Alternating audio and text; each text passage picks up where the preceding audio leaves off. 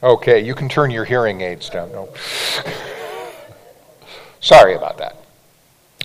Okay, I wanted to start by reading the handout that I distributed last week. What is the Torah? The Torah is the eternal living monument of God's rendezvous with Israel, the nation's raison d'etre, the soul that enables the nation to survive every trial, to rise to undreamed of spiritual heights and realize the goal and hope of its creator. Whenever the Torah is read, Jews relive the revelation at Sinai, when our ancestors gathered around a lowly mountain and heard God speak to them. As they did then, we seek to come closer to our Maker by hearing his teachings and rededicating ourselves to their fulfillment. As I mentioned last week, I'm going to be wearing this as the teaching hat that I'm wearing, presenting Torah as a devout, observant Jew would present it. And I think in light of everything that I said last week, I got a very excellent question from Judge Milliken. Thank you. And this is so important that I really think we need to devote some time to its consideration. So let me read the question that he emailed me. How do Jews react to our including and calling it Torah in our Bible? It seems that they consider it uniquely their own, and yet it is so much of who we are. So, I felt it important to respond to that, and then we will have some discussion time, because I think that this is an extremely important subject, not only for understanding the Torah, but also for Jewish-Christian relations. So my response is in several parts. Number one, Jews certainly do not object to Christians including Torah in their Bible. Okay? They don't really object. Provided, and here comes the really important part. Number one, they do call it Torah and not the law. Call it by its proper name. It is Torah. It is divine instruction. Don't call it the law. And there are very specific reasons for that. 2, don't call Tanakh the Old Testament, but call it the Hebrew Scriptures or Tanakh. That is really the proper term, because what does Old Testament imply? It's outdated, it's old, it's been superseded. And that is something the Jews positively reject. Yes?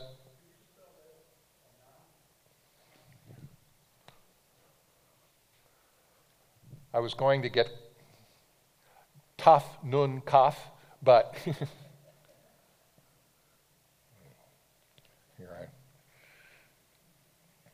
I have a problem with depth perception.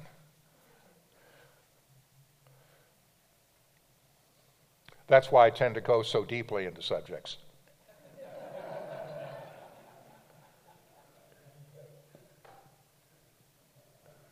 Tanakh. It is an acronym for Torah, Nevi'im, and Ketuvim. It was Pastor Michael's decision to call what we're covering this fall Torah, Nevi'im, and Ketuvim that led me really to teach the way I'm going to be teaching here. So don't call it the Old Testament, call it Tanakh or the Hebrew Scriptures.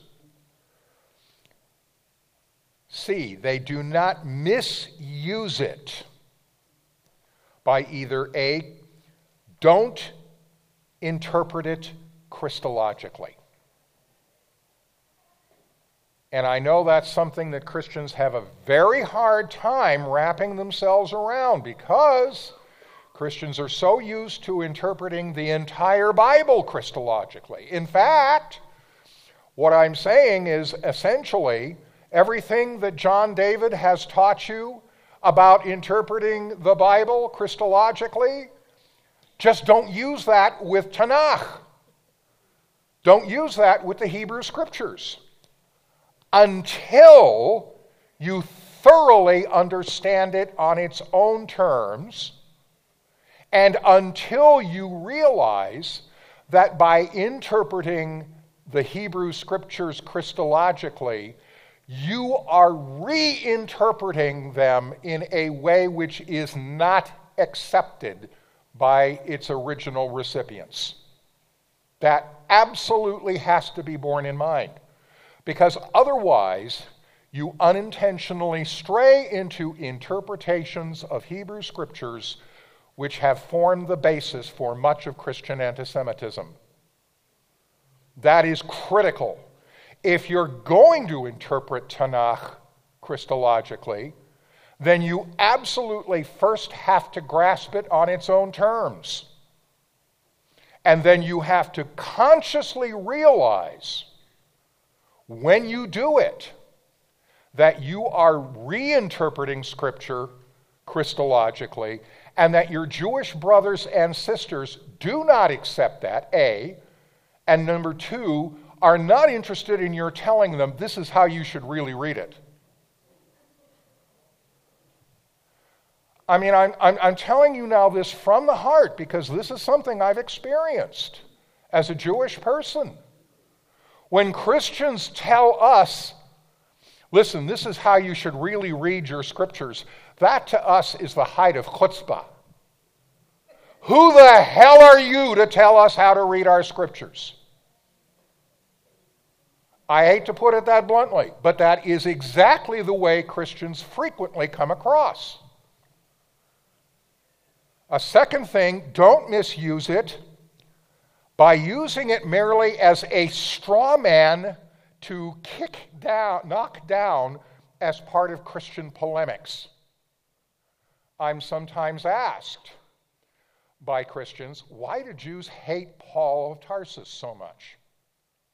Well, all you need to do is read Romans and realize that this is a text that Christians have used for centuries, for millennia, to treat the whole of Judaism as a straw man to knock down.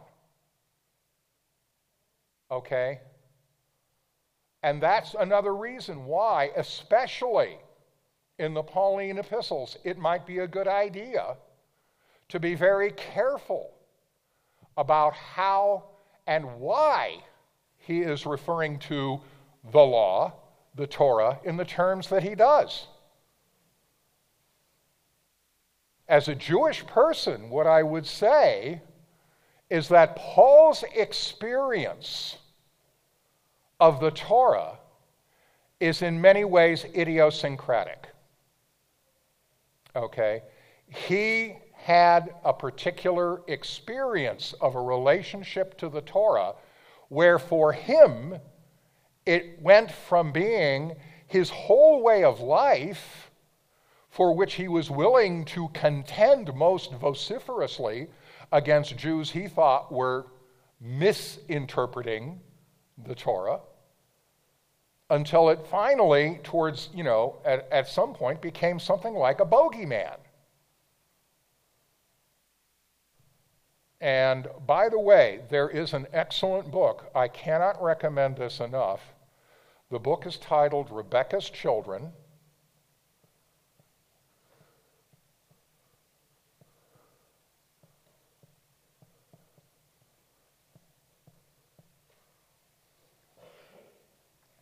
By Alan F. Siegel.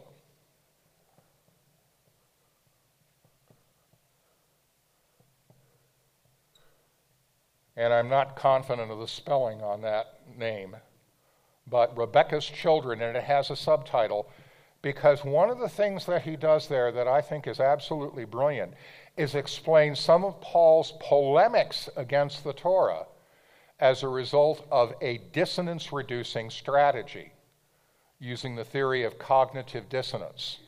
That Paul's conversion to the Jesus movement was in some ways a very traumatic choice between two very close alternatives.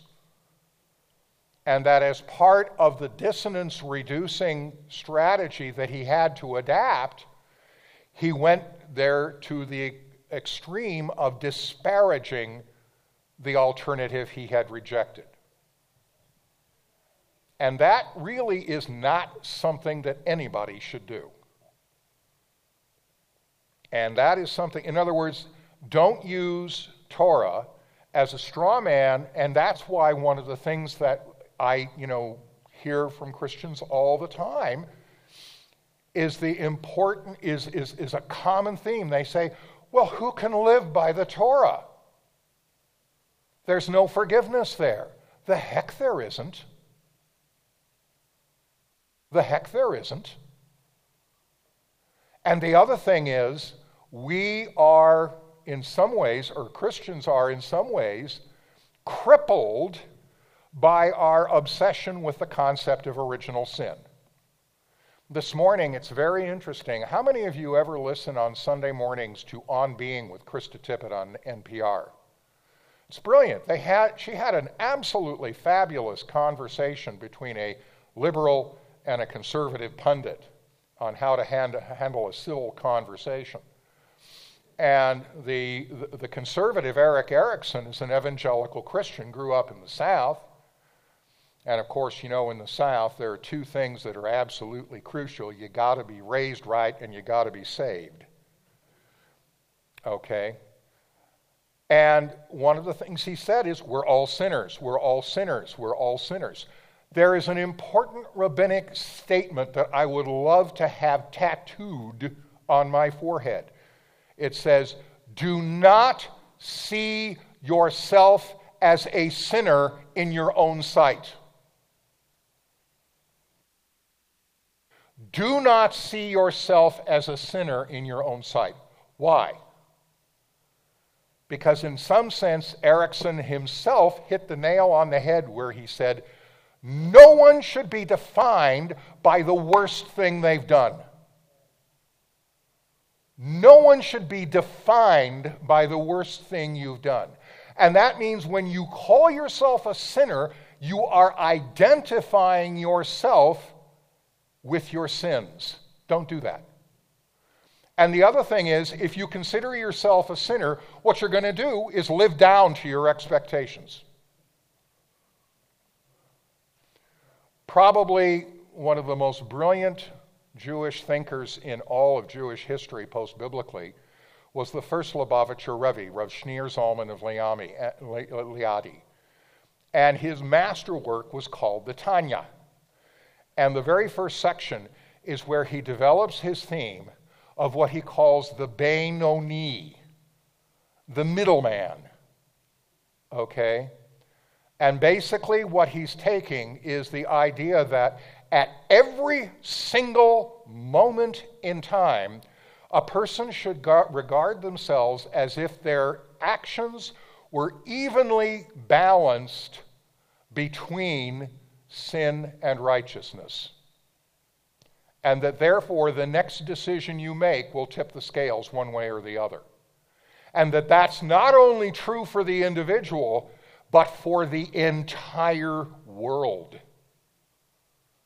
Think of the entire world as evenly divided between sin and righteousness, evenly balanced. The next action you perform will tip the balance. And there is a complete belief in Judaism in the moral ability of humankind to do the right thing. And I'm sorry, we really sometimes forget, one of the things that I keep saying, that Christians need to remember is when you talk about original sin, the one thing you tend to forget is original righteousness. And that the image and likeness of God were not lost with the fall. In other words, read and study the Torah on its own terms. Okay? At this point, I want to stop. Any questions, comments? Yeah.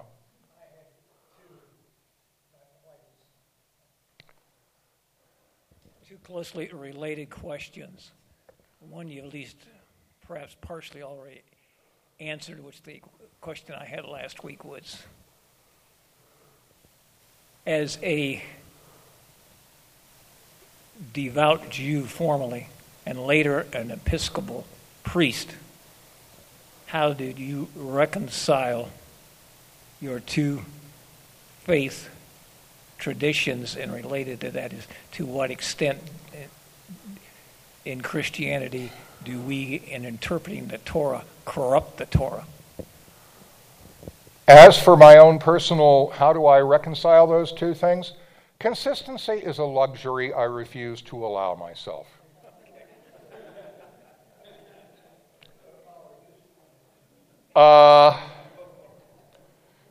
It's not just politics, although I'll tell you one of the things, politics has gotten a very bad name, and it's probably because of the way politicians have misused politics too. Okay? I mean, let's not judge our politicians by their worst acts or statements either, whether of the left or of the right. I think there's more than enough tribalism on both sides right now to endanger our democracy. And I don't care whether you're quote left or quote right, it's basically we're all guilty of the same tribalism. And that's what's got to stop. And your other question, the other part of it, that was, okay. That's what I'm trying to do, is to set out here what it would mean for Christians not to misuse the Torah. And the main thing I'd say is, number one, read it on its own terms. Make sure that you've really understood it in a deep fashion before you even dare to try to figure out, well, how does this fit in to my Christian point of view? Because it has to in some way, because Christians include it in the Bible. But the way they've included it and the way they've interpreted it are calculated to not only upset Jews, but essentially in a fashion which is polemically anti-Judaic. And that has deep roots in history. In a sense, the way Jews look at it is that when the Christian church became Gentile, it turned against its own mother. It turned against its own mother. Okay? And you said you had two questions? What was the other one? Or did that cover both bases? Okay. Any other questions, comments?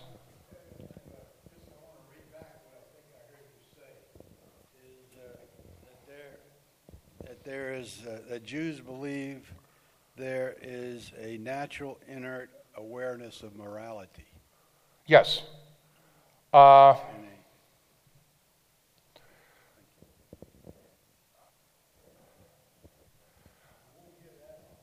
Okay. The fact of the matter is that the one thing that Jews believe in is that at any given time, now it doesn't mean that absolutely every act of virtue or courage or righteousness is within the reach of every individual at any time. But whenever we are actually faced with a live and real choice between good and evil, human beings can and should choose the good. That freedom of choice has never been lost. Christians seem to think that given an even choice between good and evil, we will always choose evil because of our innate sinfulness. And that's something Jews reject. That's something Jews reject. And it's important to realize that. In other words, when you try to say that Christ died for your sins, what you're basically offering the Jews is something that they think is not an illness, a remedy for something that's not an illness. Okay? Is there equivalency or a similarity to original sin in Judaism that would speak to a kind of a universal propensity to evil? Yes, absolutely. Jews absolutely believe in the Yetzer Hara, the inclination to evil. It's there. But it is not predominant. It is balanced equally with the Yetzer HaTov, the inclination to good. For Jews, these two forces within the individual are in constant conflict, but they are always evenly balanced. Now, what you need to realize is that it doesn't necessarily mean that every choice is open to you at any given time. Anybody who's tried to kick a bad habit knows this. Okay? In other words, there are, as one Jewish moral philosopher put it, choice points in your life. Think of your life as a battleground between the inclination to good and the inclination to evil. The inclination to good has a fair amount of territory that it's under its control. Things that you wouldn't even think of doing. Okay? Or good actions that you wouldn't even think of refraining from. On the other hand, the inclination to evil has a whole lot of territory under its control. But there's that no man's land in between, and that's where moral choices become real. And with every choice you make, you move the battle line. So if you make a choice for good, all of a sudden, actions that you wouldn't have thought yourself capable of in the past now become possible. Whereas if you choose evil, things you never would have thinking of doing in the past now suddenly become entertained. You see what I'm saying? How many of you ever watched the program The Price is Right? Okay. Do you remember there's that one game they play where you've got this green bar and it goes up and up and up on this scale, and you're supposed to stop it when you think that the actual price of the item is within the green zone. Okay? In some ways, that's the moral life. There's that green zone, which is the open territory where the Yetzer HaTov and the Yetzer Hara, the inclination to good and the inclination to evil, are balanced. And what's critical is at that point, you choose the good so that you keep the zone moving higher and higher. And Jesus would have had this belief, and so his purpose would have been to eliminate the lower end of the bar? Let's get into that. Okay. This is a class in Torah, not the New Testament. Judge has a question. As someone who has been raised in a Christian community, how can I read the prophecy of Isaiah without seeing Jesus in it? I understand your powerful statement, but I don't know how we do that. I can answer that in a very few words. The servant is Israel, the people. The servant is Israel, the people, not an individual. Yeah. Don. Okay. No. Yep. It seems like there's no other group of people that is so forthright about their experience with God and with one another. And they're so vulnerable as a result. I wonder if that is not part of the reason that makes them almost scapegoats for the rest of the world's feelings and thoughts, denials perhaps, about how life really is. One of the things that's interesting about that is there is in the Talmud a passage about how do you handle someone who comes to you, a Gentile who comes to you and say, I want to become Jewish. I want to, become Jewish. And one of the things that the court, the people, entertaining this are supposed to say to them is, why on earth would you want to do that? Jews are persecuted all over the world and, by everyone. Why on earth would you want to do that? And they have to respond, I know that, but I still want to become Jewish. In other words, yeah, you're right. In some sense, it is precisely, it's like Tevye said in Fiddler on the Roof. I realize we're the chosen people, but once in a while, couldn't you choose somebody else? Okay, yeah. Oh.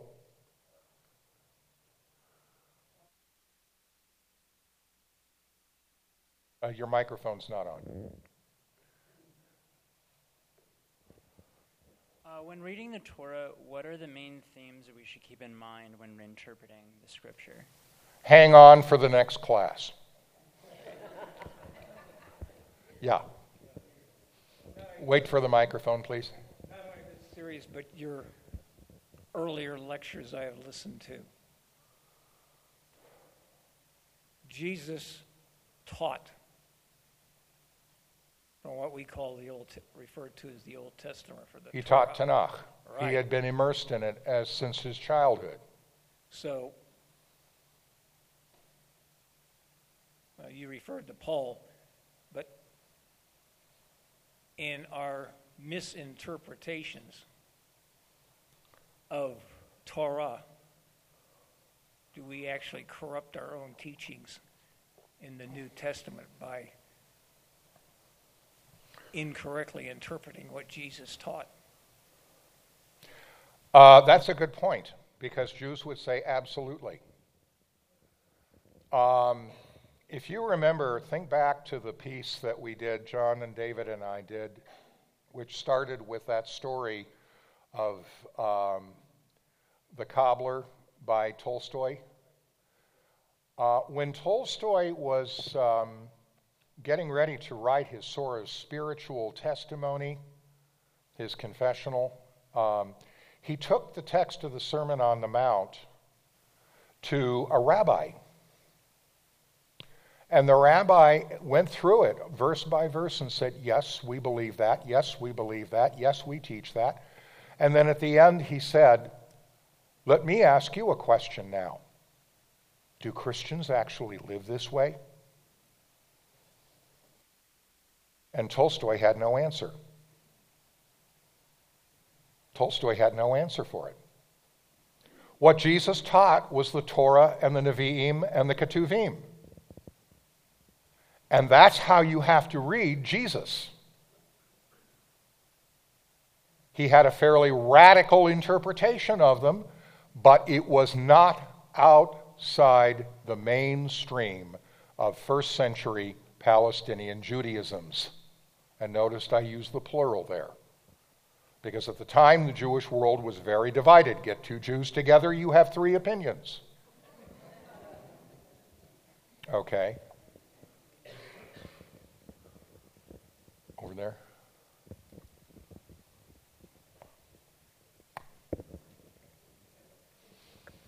So when we read the Torah and we put our interpretation into that Christ is the expected servant, aren't the Jewish people still waiting for something, or is that a misconception on my part? Is there a Messiah they're waiting for? Well, has the Messianic era come? Heck no. Where's the Messianic era? How can the Messiah have come if the Messianic era isn't here? Ask yourselves that. I haven't read the book, but there was a marvelous book published a few years ago by a Jewish scholar who said, "There is no Messiah, and you're it."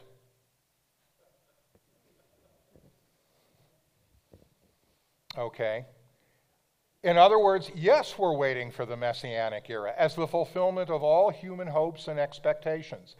But there are certain things that are the hallmark of the Messianic era.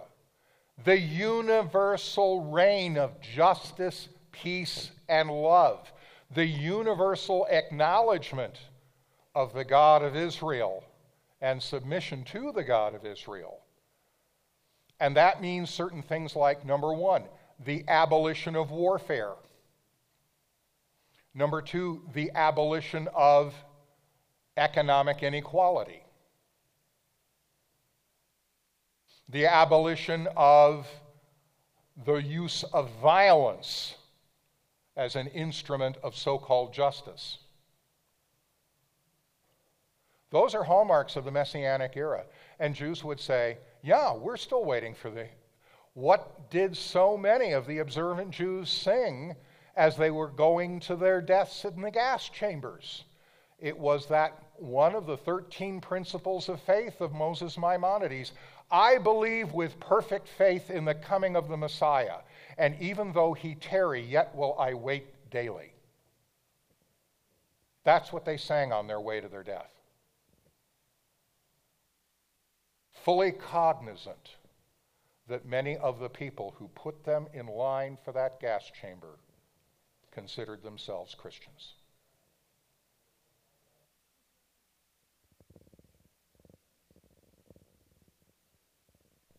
Over here.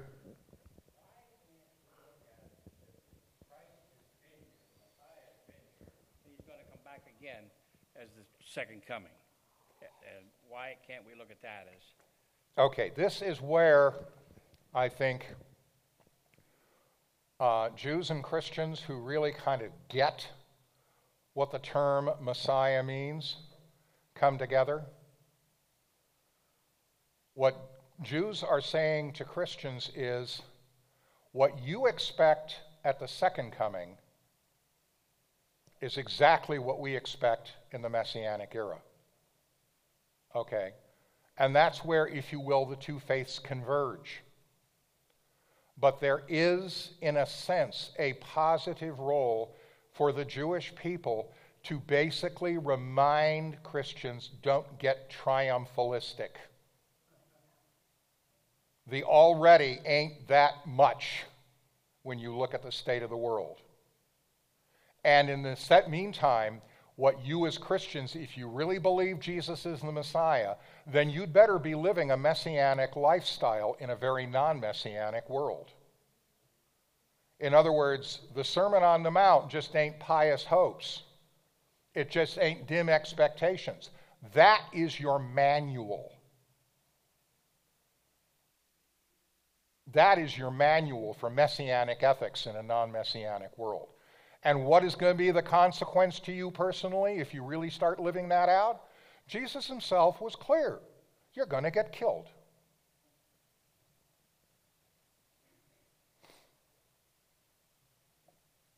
Yeah. I heard a lecture a while back that Jesus never said anything original. Because like you said, he taught the Torah, right? He reiterated and refocused the Jewish ideals and faith. From a Jewish perspective, how did you view what Jesus taught and said to the Jewish people? Okay. Jesus inveighed against the misuse of tradition to undermine the written text. What he considered to be, but what's very interesting, if you look at the opening of the Sermon on the Mount, that whole thing which are usually called the antitheses, but which Jewish scholar Pinchas Lapid should say should be called hypertheses, what he's articulating is actually the school of one of the two great rabbinic sages of Israel, Shammai, the stricter set. Okay? In other words, one of the big debates between the school of Shammai and the school of Hillel is the intention to sin tantamount to the act if you don't carry it out. The school of Hillel said no. even if you are prevented from committing the act by circumstances beyond your control. You're not to be held accountable for that. The school of Shammai said yes. With certain exceptions, the rabbis said, in this world, the way of life is according to the school of Hillel. But in the world to come, i.e. in the Messianic age, it's going to be according to the school of Shammai. In other words, what Jesus was saying is, yeah, the Messianic era is here, but what that means is you have to live that way.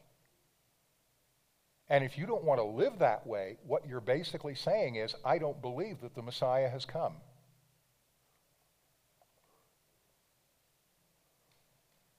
Okay, I need to move on.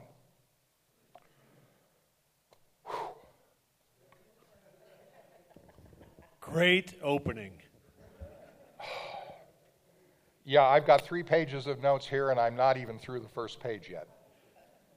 Okay, but this is so important, I feel it has to be addressed. The next point I want to consider is Jews do consider Torah uniquely their own. Okay? They consider Torah as their pride and joy. It's theirs. It's ours, I should say, since I'm taking the position of being a Jew. Now, why? First of all, it was revealed to our Israelite ancestors in their own language. It was revealed to our Israelite ancestors in our own language. How many people here read Hebrew?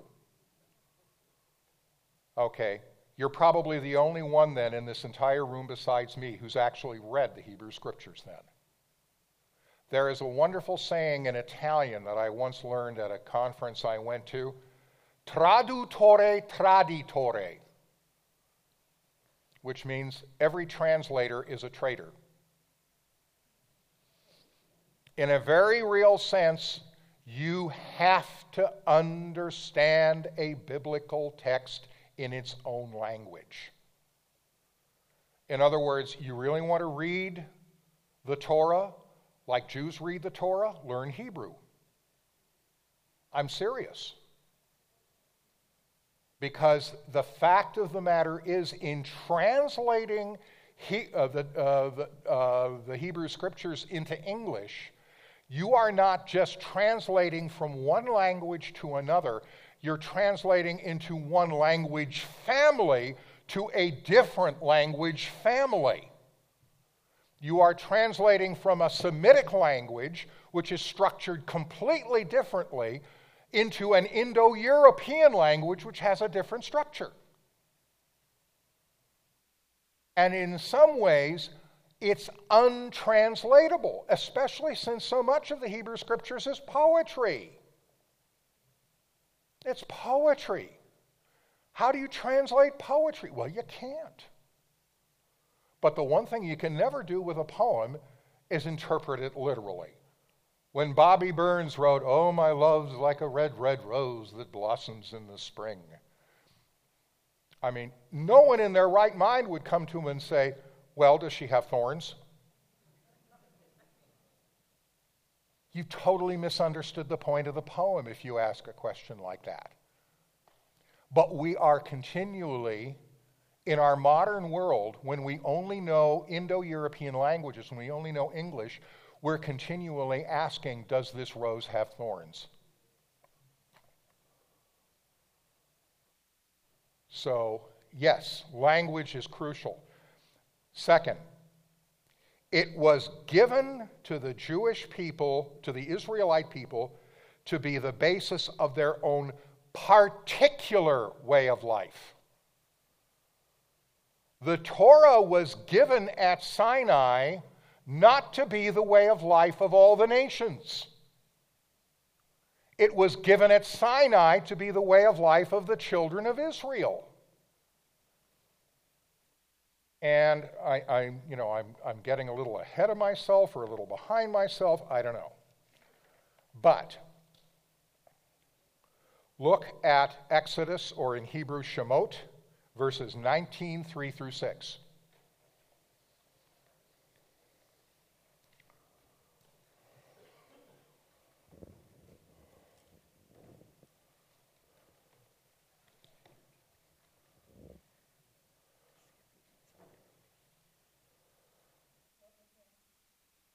Exodus 19, 3 through 6. Hold on.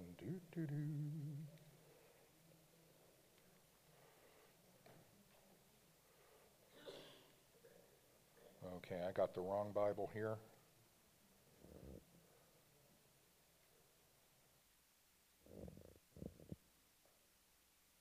Because I had this bookmarked. Come on. Come on, Kindle. Okay,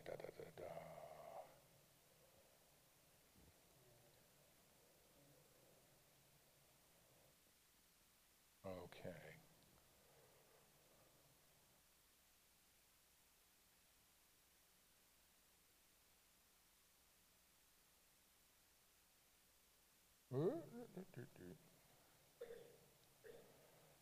Okay, the old-fashioned way. Exodus 19, 3 through 6. Okay, who wants to read? I can. Then Moses went up to God, and the Lord called to him from the mountain and said, "This is what you are to say to the house of Jacob, and what you are to tell the people of Israel. You yourselves have seen what I did to Egypt, and how I carried you on eagle's wings and brought you to myself. Now if you obey me fully and keep my covenant, then out of all nations you will be my treasured possession. Although the whole earth is mine, you will be for me a kingdom of priests and a holy nation. These are the words you are to speak to the Israelites." Okay. I want to focus on those words. Mamlechet Kohanim v'goy kadosh. A kingdom of priests, or a realm of priests and a holy nation. In other words, Israel is called to a peculiar vocation among the nations. Is every member of Christ Church a pastor? Not an ordained pastor, right? You have ordained pastors that you pay. Probably they would say not enough. And they are ordained to fulfill a specific role in the community of faith. Israel is being ordained to perform a specific role in the community of nations. To be the priesthood who stands. I love this passage from my bar mitzvah portion where a plague breaks out and Moses says to Aaron, take your incense, go out and offer, your censer, take and go out and offer incense because the plague is broken forth. And Aaron stands between the living and the dead and stops the plague with his censer. That's a priest. That's what Israel is to do, to stand between life and death on behalf of humanity, offering worship to God. That's what it means to be a priest, a nation of priests, and a holy people. Now, if you looked at that, normally you would say, well, people and kingdom go together, and priest and holy go together. What do you mean by a kingdom of priests and a holy nation? That's because we are called to be the one people for whom your entire life is dedicated to Kedusha, the sanctification, Kedushat Hashem, the sanctification of the name. That is what the whole purpose of, and that's what the Torah is meant to be, to enable the Jewish people to do it. Now, do Jews have an understanding of how Gentiles can participate in this? Oh, yeah. It's called the 7 Noahide commandments that were given to the children of Noah. Those are universal. And let me enumerate them for you. Number 1, don't curse God. Do not curse God. Number 2, do not worship idols. In other words, don't worship anything in the place of God. Number 3, do not murder. Number 4, do not steal even the smallest amount. Number 5, Don't commit incest and adultery. In other words, respect the sanctity of established family relationships. Number 6, don't eat a limb from a live animal. In other words, I'm sorry, no Rocky Mountain oysters for you all. Okay. Anybody know what Rocky Mountain oysters are? You're shaking your head no. Bless your innocence. Okay, how do they turn bulls into steers?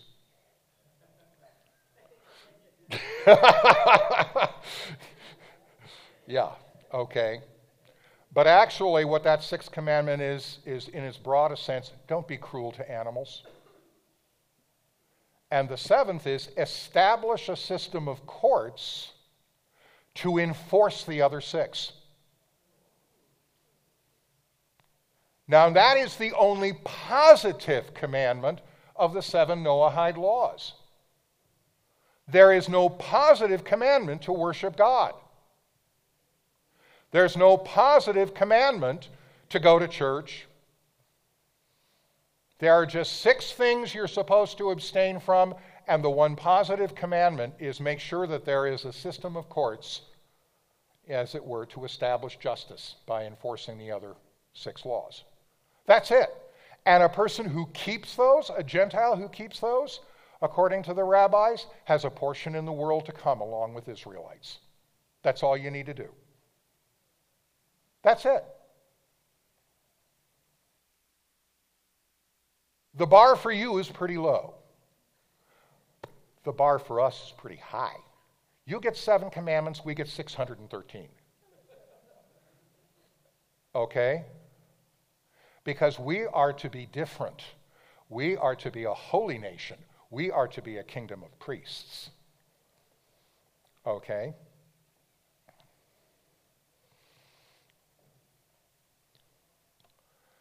And another reason why Jews consider the Torah as particularly their own is that they continue to live by it to this day.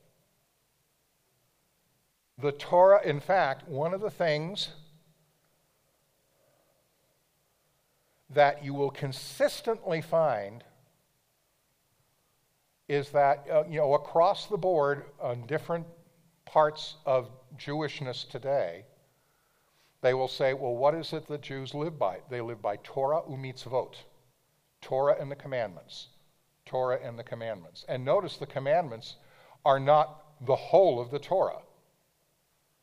Divine instruction and divine commandments which give shape.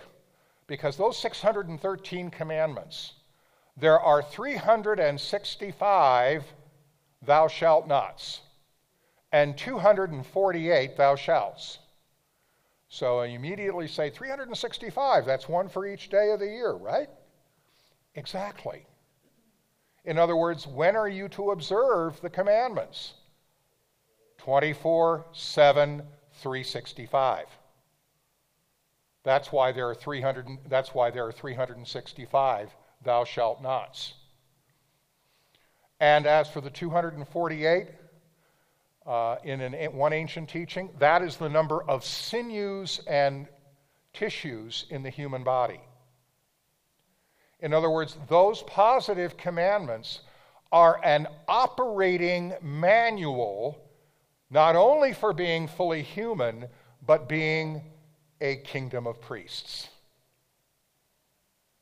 That's what your life is supposed to look like.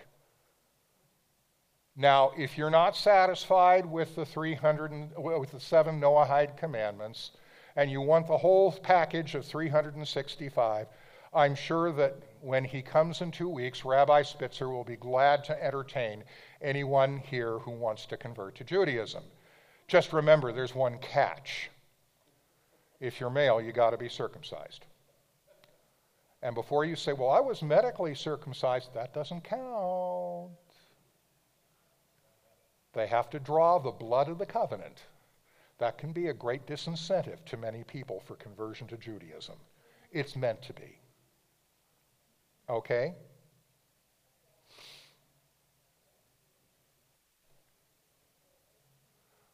At this point, again, I want to stop for questions and comments. I'm not getting to much of what I wanted to cover this week, but I think that this is such an important topic that we really do have to cover it thoroughly.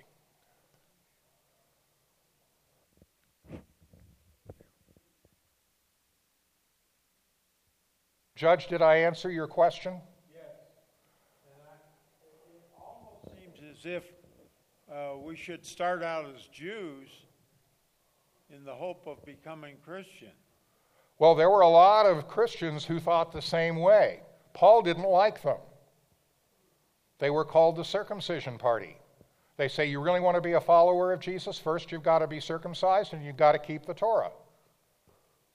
Okay? Now, why did they say this? It's sort of like this. One of the things which my stepson's granddaddy enjoyed as a coal miner was some of the best medical coverage that you'll ever want to find in the United States. He was covered by the UMWA health plan. And you might say, well, how can I get that medical coverage? The answer is simple. I got to join the union. I got to become a miner. Okay? So, you want the benefits of being a kingdom of priests and a holy nation? You got to join the union. You got to have the union card. Okay, because the promises of the Messianic era were made to the Jewish people. So who are the primary beneficiaries of it? The Jewish people. Okay? Now, I'm going to close with a real zinger. Okay? And at this point, do you have a vacuum cleaner ready for all the broken glass? Okay. The judge asked, it is so much of who we are.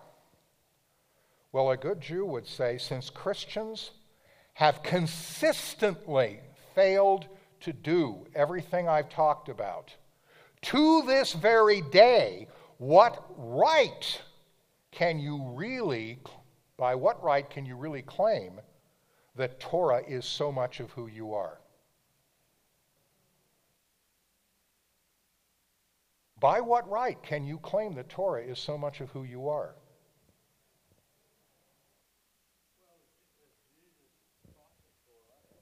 We follow Jesus. Isn't that what we're doing? I go back to what the rabbi asked Tolstoy after he'd read through the Sermon on the Mount and said, yeah, this is in the Torah, this is in the Torah, this is in the Torah, we teach this too. And then he asked Tolstoy, do Christians really observe this? Read the Sermon on the Mount, take it seriously, and ask yourself, is this the way I'm really living?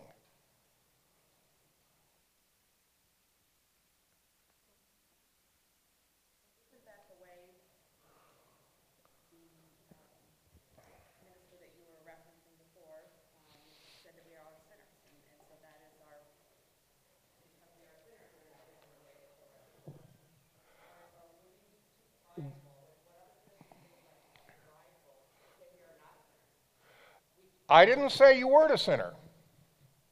I didn't say you were a sinner. The mistake is calling yourself a sinner instead of, I am a person who has sinned. Let's get our facts straight. Okay? I am a person who has sinned, but I'm also a person who is capable of great righteousness.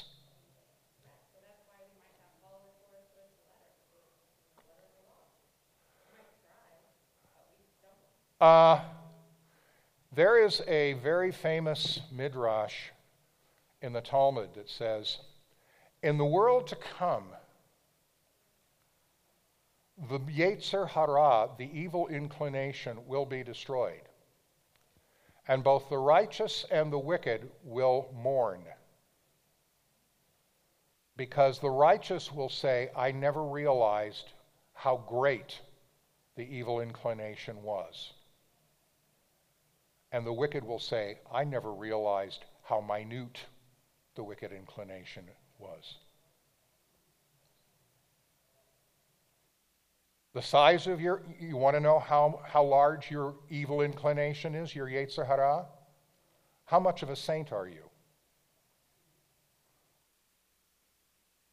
Another way of looking at it, the Yetzer Hara is like a rubber band to keep you close to the earth, if you will. The higher you go, the tighter it gets. Yeah.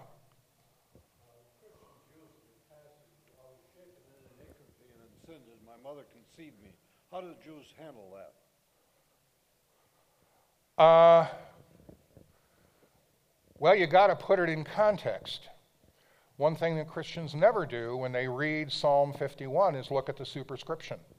What had just happened in David's life? He'd just been told by Nathan, you're the man.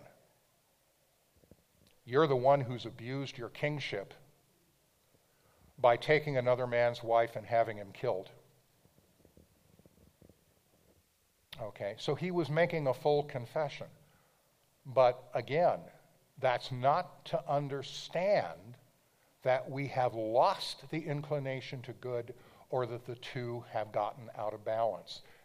Always, Yetzer HaTov, Yetzer Hara are equally strong.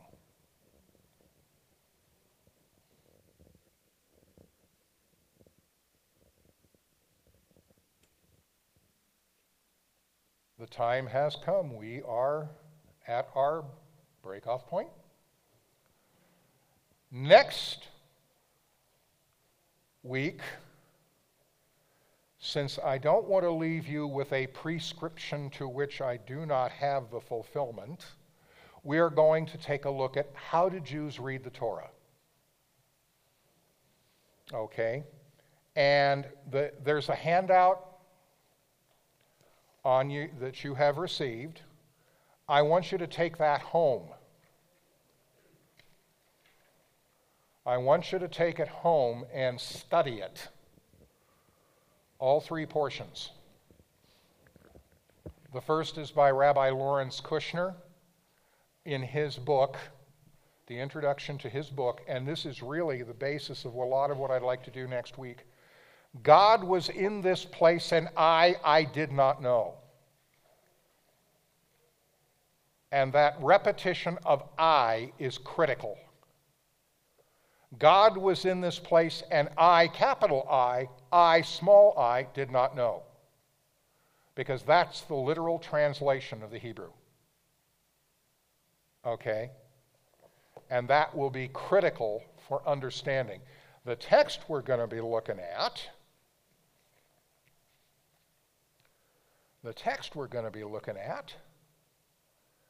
if we get that far, because I do want to do some background in terms of how Jews read it. Bereshit, or Genesis 28. Let me flip this so it can be...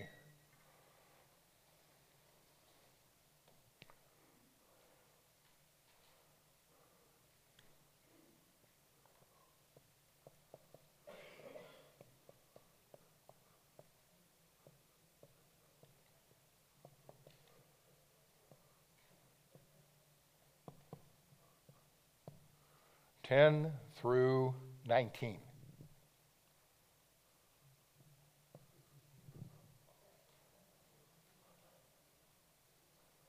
Okay? This entire book, by the way, was written on one verse out of that passage. Okay. Thank you.